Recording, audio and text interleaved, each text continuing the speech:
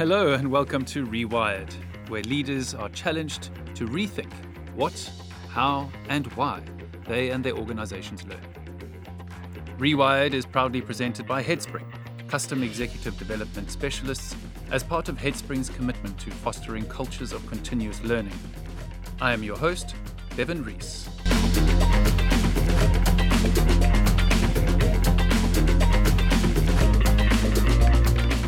We are all aware of the apparently imminent age of AI. Views of the future relationship between man and machine vary wildly. Especially debatable is the impending impact of AI and automation in the workplace. Will machines become our servants? Will we become slaves to an artificial intelligence? Or is there perhaps a less extreme reality on the horizon? My guest today is Gary Kildare, Chief HR Officer for IBM in Europe. And Gary, welcome again, actually. Thank you. I'm delighted to be here. This is a first for me, so I'm very pleased, and I'm hoping you're going to be kind to me with all of your questions. Very gentle, Gary. Very gentle. You and I didn't meet that particular day, but you were here fairly recently for the HR Forums event. Around by Headspring and the Financial Times. That's right, around, I think, 4 or 5 weeks ago. It was a well-attended event. And in fact, it was a good discussion, but also, and some great questions, but also some fun too, I think, which is increasingly important these days. Yeah, absolutely. Good fun, and also very deep dive into a topic that I'd like to explore more today, which is the role that humans play in an automated workplace. And we're really talking here about this exponential digital transformation going on in the workplace, the automation and based on AI that's coming out of that, and obviously a lot of controversy and debate about what AI is, what this means, what the potential ramifications are for the business, and then also key functions within that business. So various sectors have commonly been identified as ripe for disruption with AI. But I think one of the things we're learning is that almost all sectors are now disruptable. And functions within the business are not just traditional technology functions. Functions like learning, HR are also available to be updated and upgraded through the use of these technologies. But this is also throwing up a bunch of very new and very real issues for these kind of domains. For sure. Absolutely. And I mean, to be, at its most basic, I think the prospect of AI for organizations is that it will have an impact on almost all professions and all roles because there are components of everything that we do in our daily lives that AI can help with and can support. And I do see for sure that there is a start in areas like HR and learning, which seem ripe for change. For my organization, HR in particular, is ready for it because I am very honored to be part of a group that is a technology organization, and consequently, the colleagues I work with are very interested in being at the leading edge and wanting to try things and to see how these things are working. So our objectives at the moment are really about transforming the IBM company into a cognitive enterprise. Cognitive, very simple. It's really about thinking and how you use the technology to support your operations and the activities that are there. Yeah. So I'm hearing a key strategic difference there between how technology is often applied in organizations, which is I see examples of businesses sort of following the trend, and while everybody else is doing this, we better do this quickly. And one of the reasons is we want to keep our employees happy and make them feel like they work in a cutting edge organization, etc. But there doesn't seem to always be a full think through to how that technology relates to the outcomes that you're actually trying to drive. I think that's a great point. I think it's a really great point. And look, colleagues that I speak to, clients that are in other organizations, you do have to think a little bit about what it is you're going to try and do. But this is it's not just a phenomenon or a fashion trend of our time. This is the shift that's occurring in our organizations and our world at large. Mm. And if you look at many of our the young people, in fact, you don't have to be so young. If you look at the way maybe all of us are starting to behave and to operate, then we're using technology, in ways that probably we didn't think about 10 years ago or 5 years ago. That trend is going to continue. And what's interesting is that some of the people coming into the workforce, they want the experience in work to mirror the experience that they are having in their personal lives. So if you think about gamification, if you think about the way you interact with technologies, the fact that many things are available using an app, that there is tremendous insight provided because of the data that's being recorded and stored on who you are and what your preferences and buying patterns might be. All of those things are starting to come into the workplace. And I suppose where I would encourage everyone, certainly people who are in my kind of role in organizations, is you need to be experimenting. You need to be trying things out. This is part of business today. Not everything will fit or will work, but you do have to be trying things out, because there is a risk, I think, that some organizations will actually get left behind if you ignore it, or you refuse to adopt it, or you don't think about what the consequences might be. Then I do think there's some risks that you get left behind. I follow the work of Professor Alan Brown, and I was listening to some comments he made the other day about, specifically talking about functions like HR and how these, I suppose, technologically non-traditional functions within the business, that they have almost a choice now between how they engage with technology. They can either allow it to happen to them, where there's this digital transformation happening in the organization, and it just has an external influence on HR as it does at all the other functions. There's also, the development within, so in HR, for example, and then also through HR. So, he posits that this is the best outcome, is that HR actually becomes almost a campaigner. It's actually a conduit for digital transformation, rather than a functional role player in the digital transformation of organizations, rather than just this outsider that kind of guides everyone through feeling okay about it.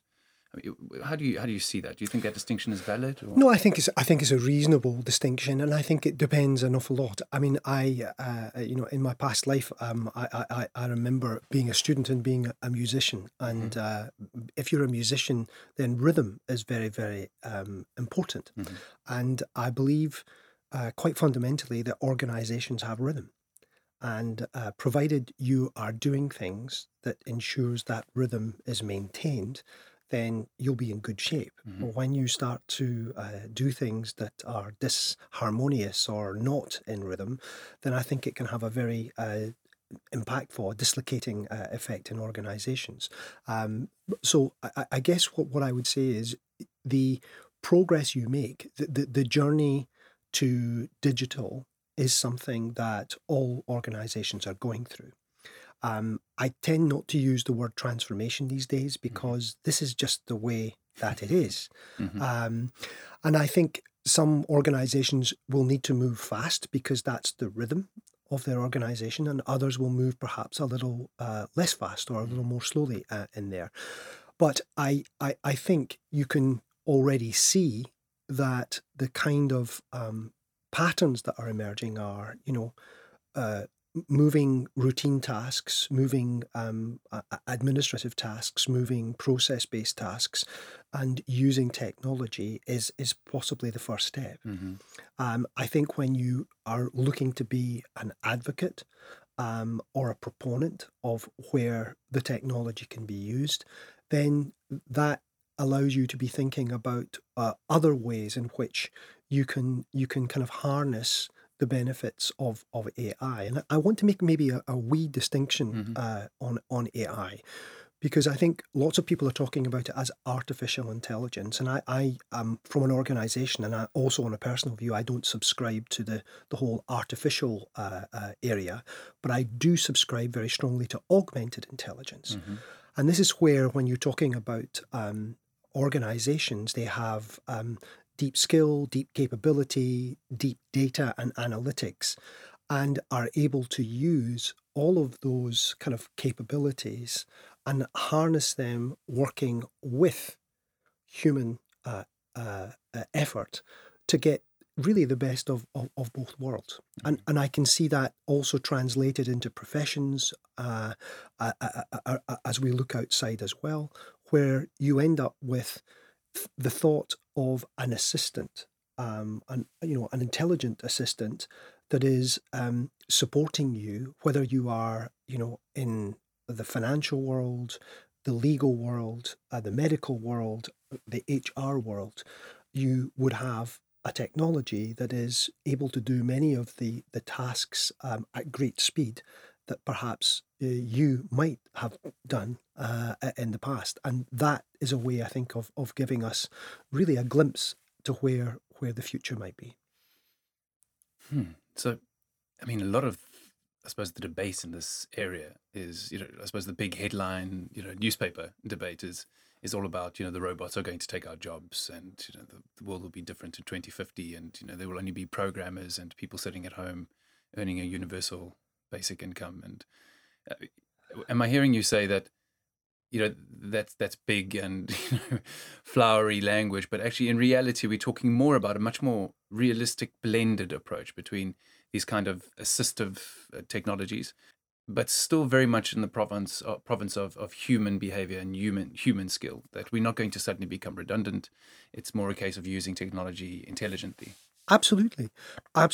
And I mean, look, I think if you consider, the way things are likely to evolve, then the notion of harnessing human and machine together is so much more powerful than the whole notion that humans are going to be unnecessary. I think that is quite fanciful. Mm-hmm. I think that's the stuff of science fiction rather than science fact. Now, will this change the structure of some jobs? The answer is yes, it will. But I don't think we have to be, concerned or worried about that. Technology has always had an impact on, roles and jobs over time. And I think there'll be new roles that are created. And I think it will also help to support some of the roles in ways that maybe we haven't thought about. I mean, if you can think about, a person who's working in the legal field, then I know certainly in my time, many of the lawyers were having to spend a lot of time to do research on cases or on particular laws or policies or statutes. Having, an intelligent help that's able to read all of those things very quickly and help you to tune in on the ones that are going to be relevant, I think would be a massive saving in time. Mm-hmm. Similarly, when you look in areas like accounting or finance or medicine or even HR, I mean, I deal with a huge range of subjects and a huge range of policies, both inside and outside of the organization.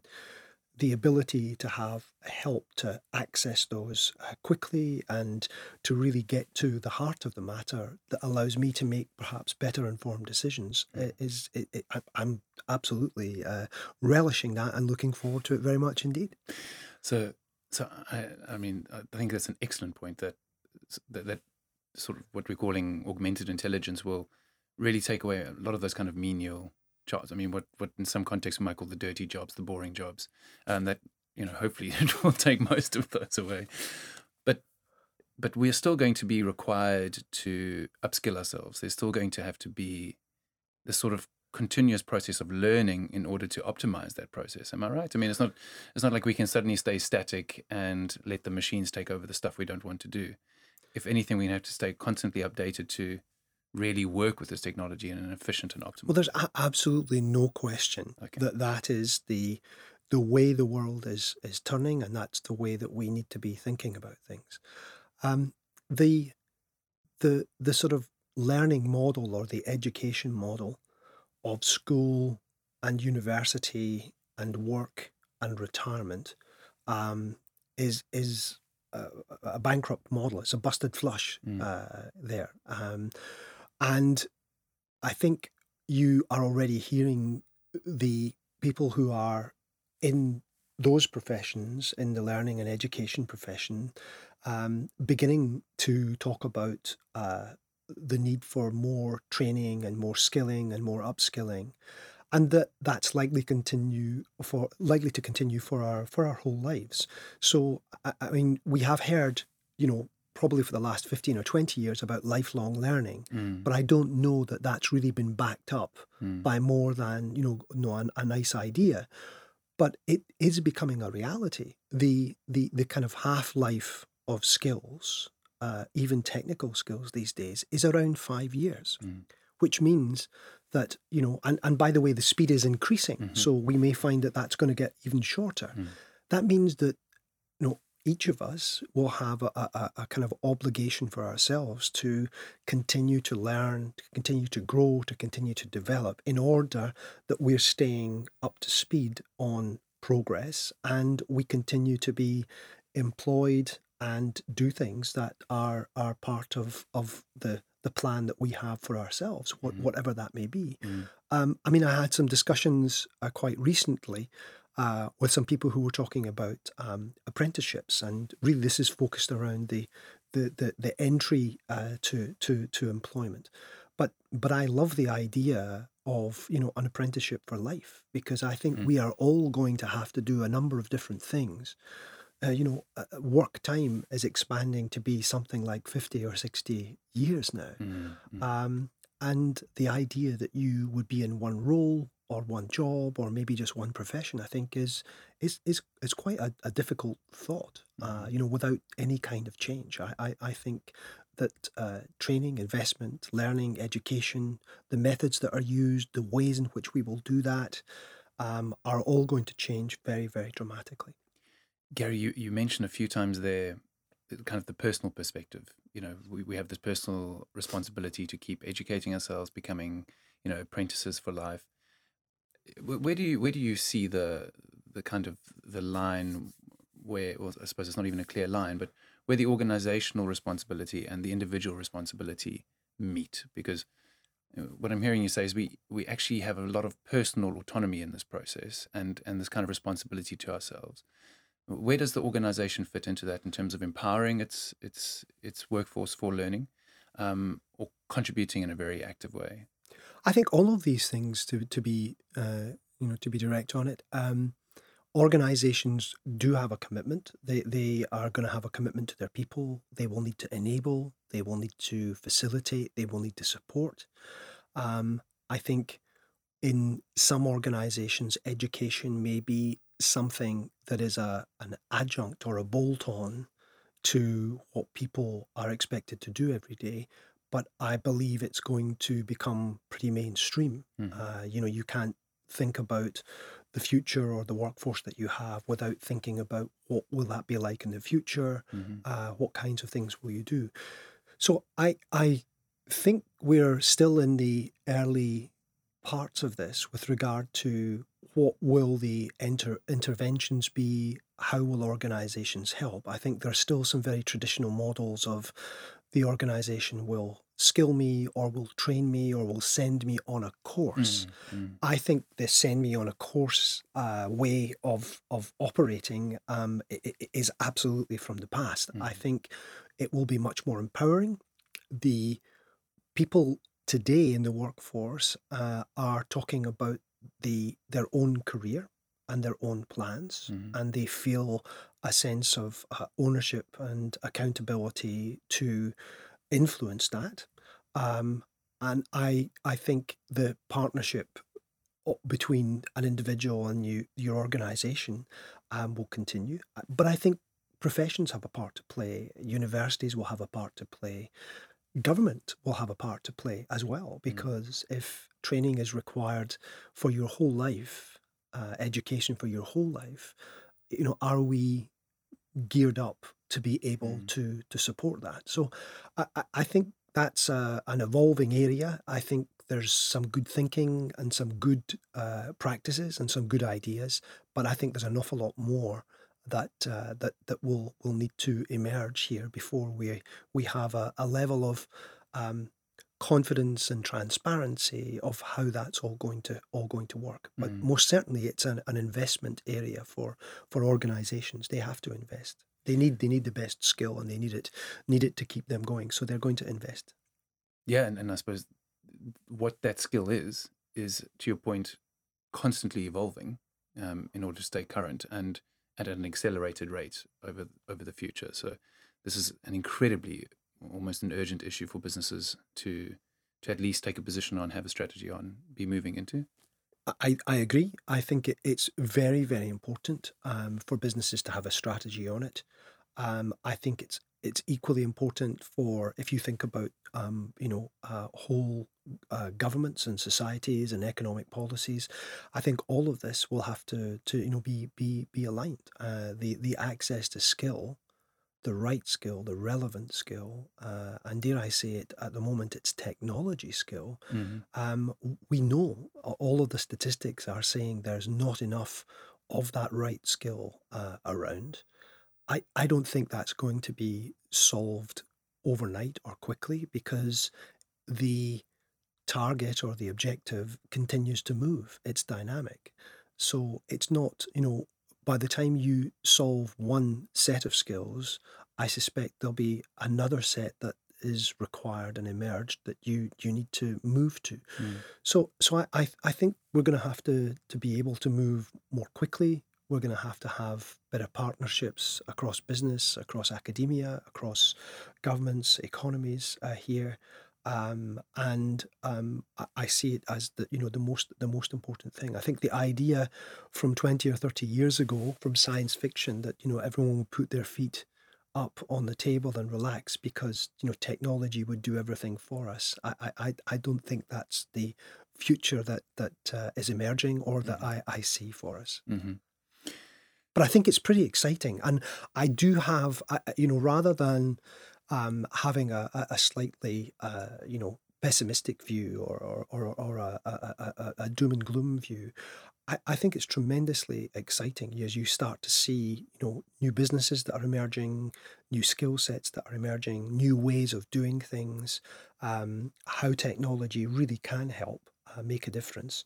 And I'm very, very optimistic that this whole notion of human with technology and machine it is absolutely the right path for us. It's not about technology replacing. It's about the partnership and how it can change what you do in a way that's going to make you more effective and more more efficient.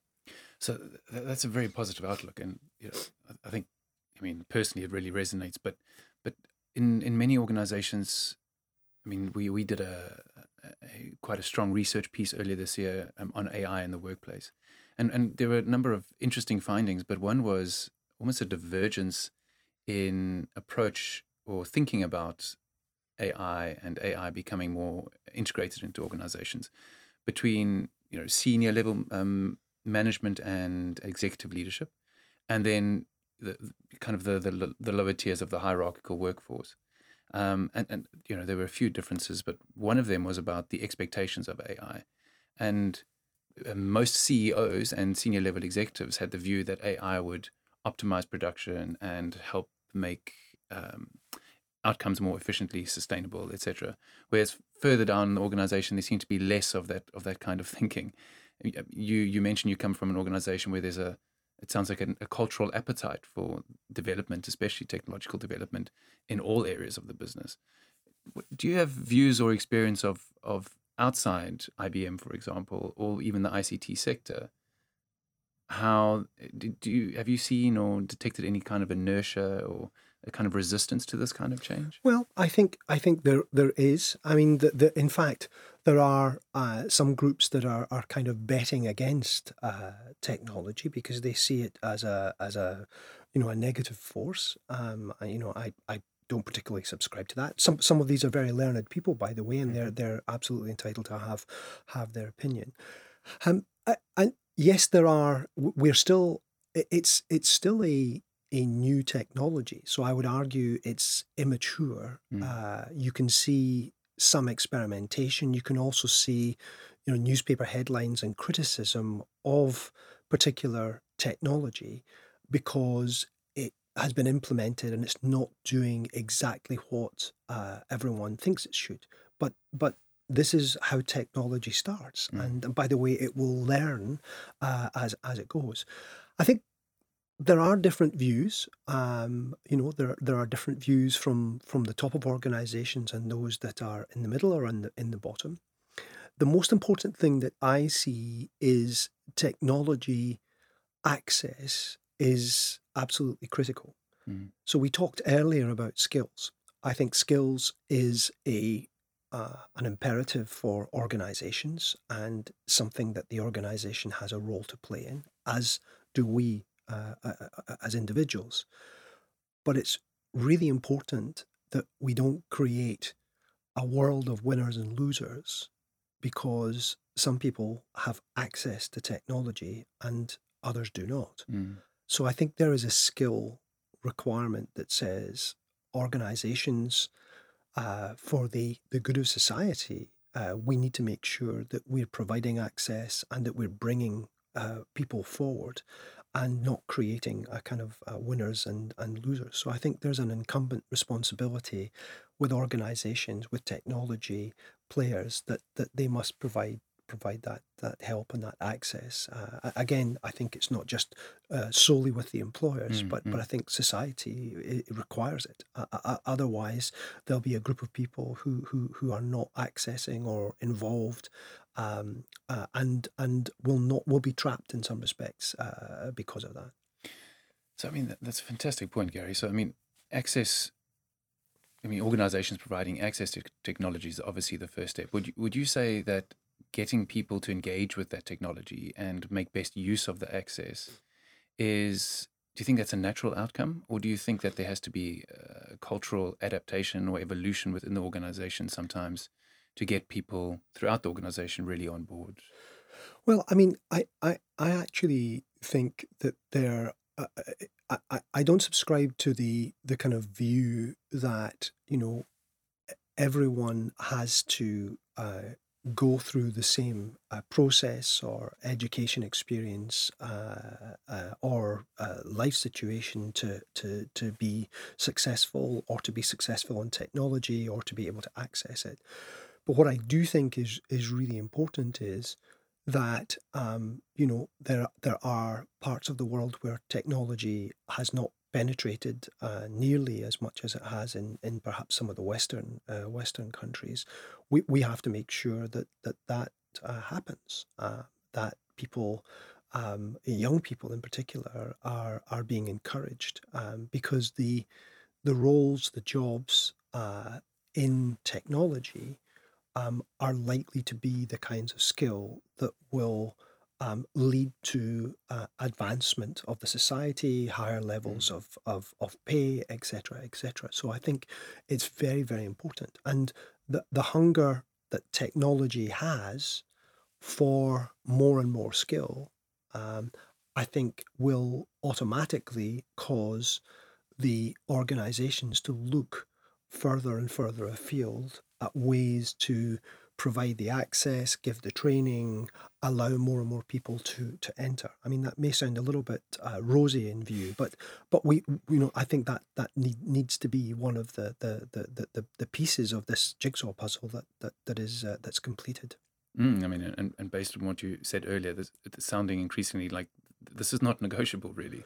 No, not really. Businesses wanting to be sustainable and have a lifespan. Not really. And again, I mean, we go back, the statistics and the data tell you that there is a very, very significant gap in the numbers of skills that are required and the availability of those skills. So we can either wring our hands and say, isn't it difficult that we don't have enough people, or we can look at ways in which we can find other people, train other people, give them the access, and give them a brighter prospect in terms of their futures too. Yeah, I mean, the numbers that I've seen suggest that the skills deficit is particularly extreme in the ICT sector. But with augmented intelligence and machine learning and these kind of capabilities becoming, I suppose, quite universal across all industries, am I hearing you say that those skills, that deficit, could potentially increase in all sectors? Yes, that's Yeah. exactly what I'm saying. So Yeah. I don't think, this is not something I think that is solvable quickly. I Mm. think the deficit will grow, because the demand is going to go higher, and the skill sets will continue to change. And I Mm. mean, I'm trying to remember my number just for Europe, but I think it was something of the order of 750,000 to 1 million jobs in ICT that we were short of, Mm. and that was in itself an inhibiting factor to the progress and the pace of change, in technology and in business, Mm. and competitiveness on the world stage too, of course. Yeah. You mentioned earlier that there are a number of stakeholders involved in basically closing these skills gaps. As an organization, I mean, I think people perhaps assume that IBM is very well placed to acquire the best talent, and also to know what to do in order to close those skills gaps. Do you have particular strategies or policies in place directed particularly at closing those skills gaps? We do, most certainly, we do, and we are very, very focused on the skills, the change of skills, the upskilling, bringing new people into our organisation. But one area I'd maybe talk a little about is something called Pathway to Technology. Now, we have around 200,000 students around the globe that are now, I think, connected to the programme, and the objective behind it is to provide access to technology to young people who would not normally be pursuing technology careers. That may be because of their circumstance or they're disadvantaged. It may also be because the education that they have is not actually encouraging or lending itself to them in a way that encourages them to think about a career in technology. So that was launched in 2011, so about 8 years ago, and has been very successful.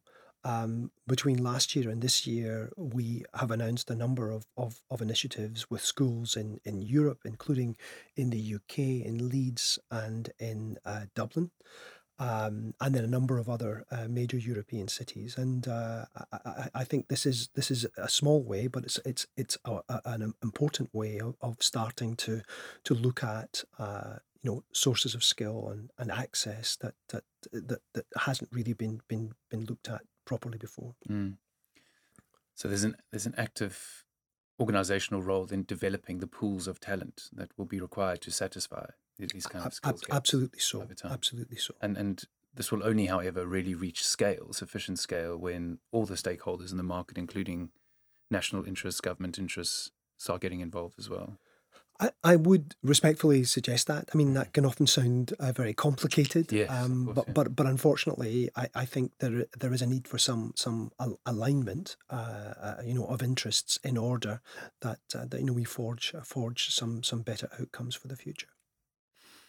So I just want to take the conversation to a slightly perhaps more nebulous area, around the concerns around ethics and the human implications of AI in the workforce. How do you respond to, well, first of all, do you have these concerns from the employees at IBM about the use of data, about how AI uses the information generated in the workplace? And if so, how do you engage with those concerns?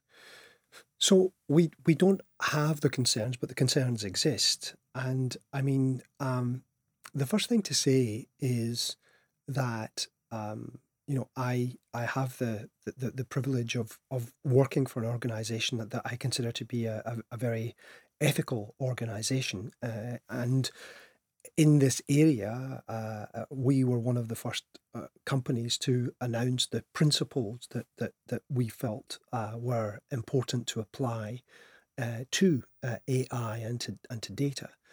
Um, so there is, however, I think the emergence of a kind of I don't know a better way of describing it than saying that there's good tech and there's bad tech. Hmm. Good tech for me, very like IBM, are organizations that are highly ethical. They are very transparent in what they do and very open with it. That they are clear on data and who owns the data. Hmm. So, from an IBM perspective, the data is owned by our clients. We're not looking to own that data. We also are very willing and do share the algorithms that are used and make sure that there's complete, transparency around that. Um, there are, however, situations where you may be a client or a customer, and you don't know who owns the data, Mm. or you may think you do, but actually you don't. You may not know how your data is used, whether it's combined with other organizations or, excuse me, used in other ways. And so that transparency element is missing.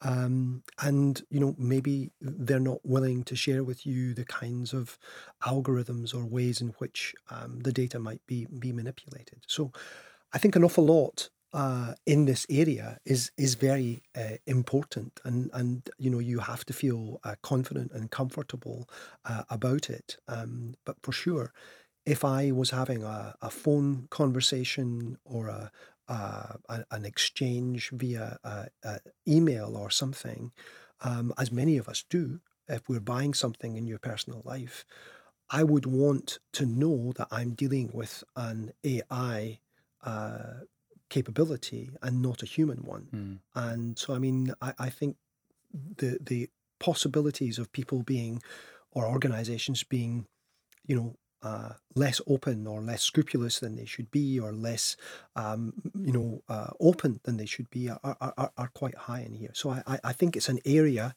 again, that's evolving. Mm. And I feel pleased to be part of an organization that I would, respectfully offer is trying to be part of the kind of ethical, transparent, open, and good tech. Mm.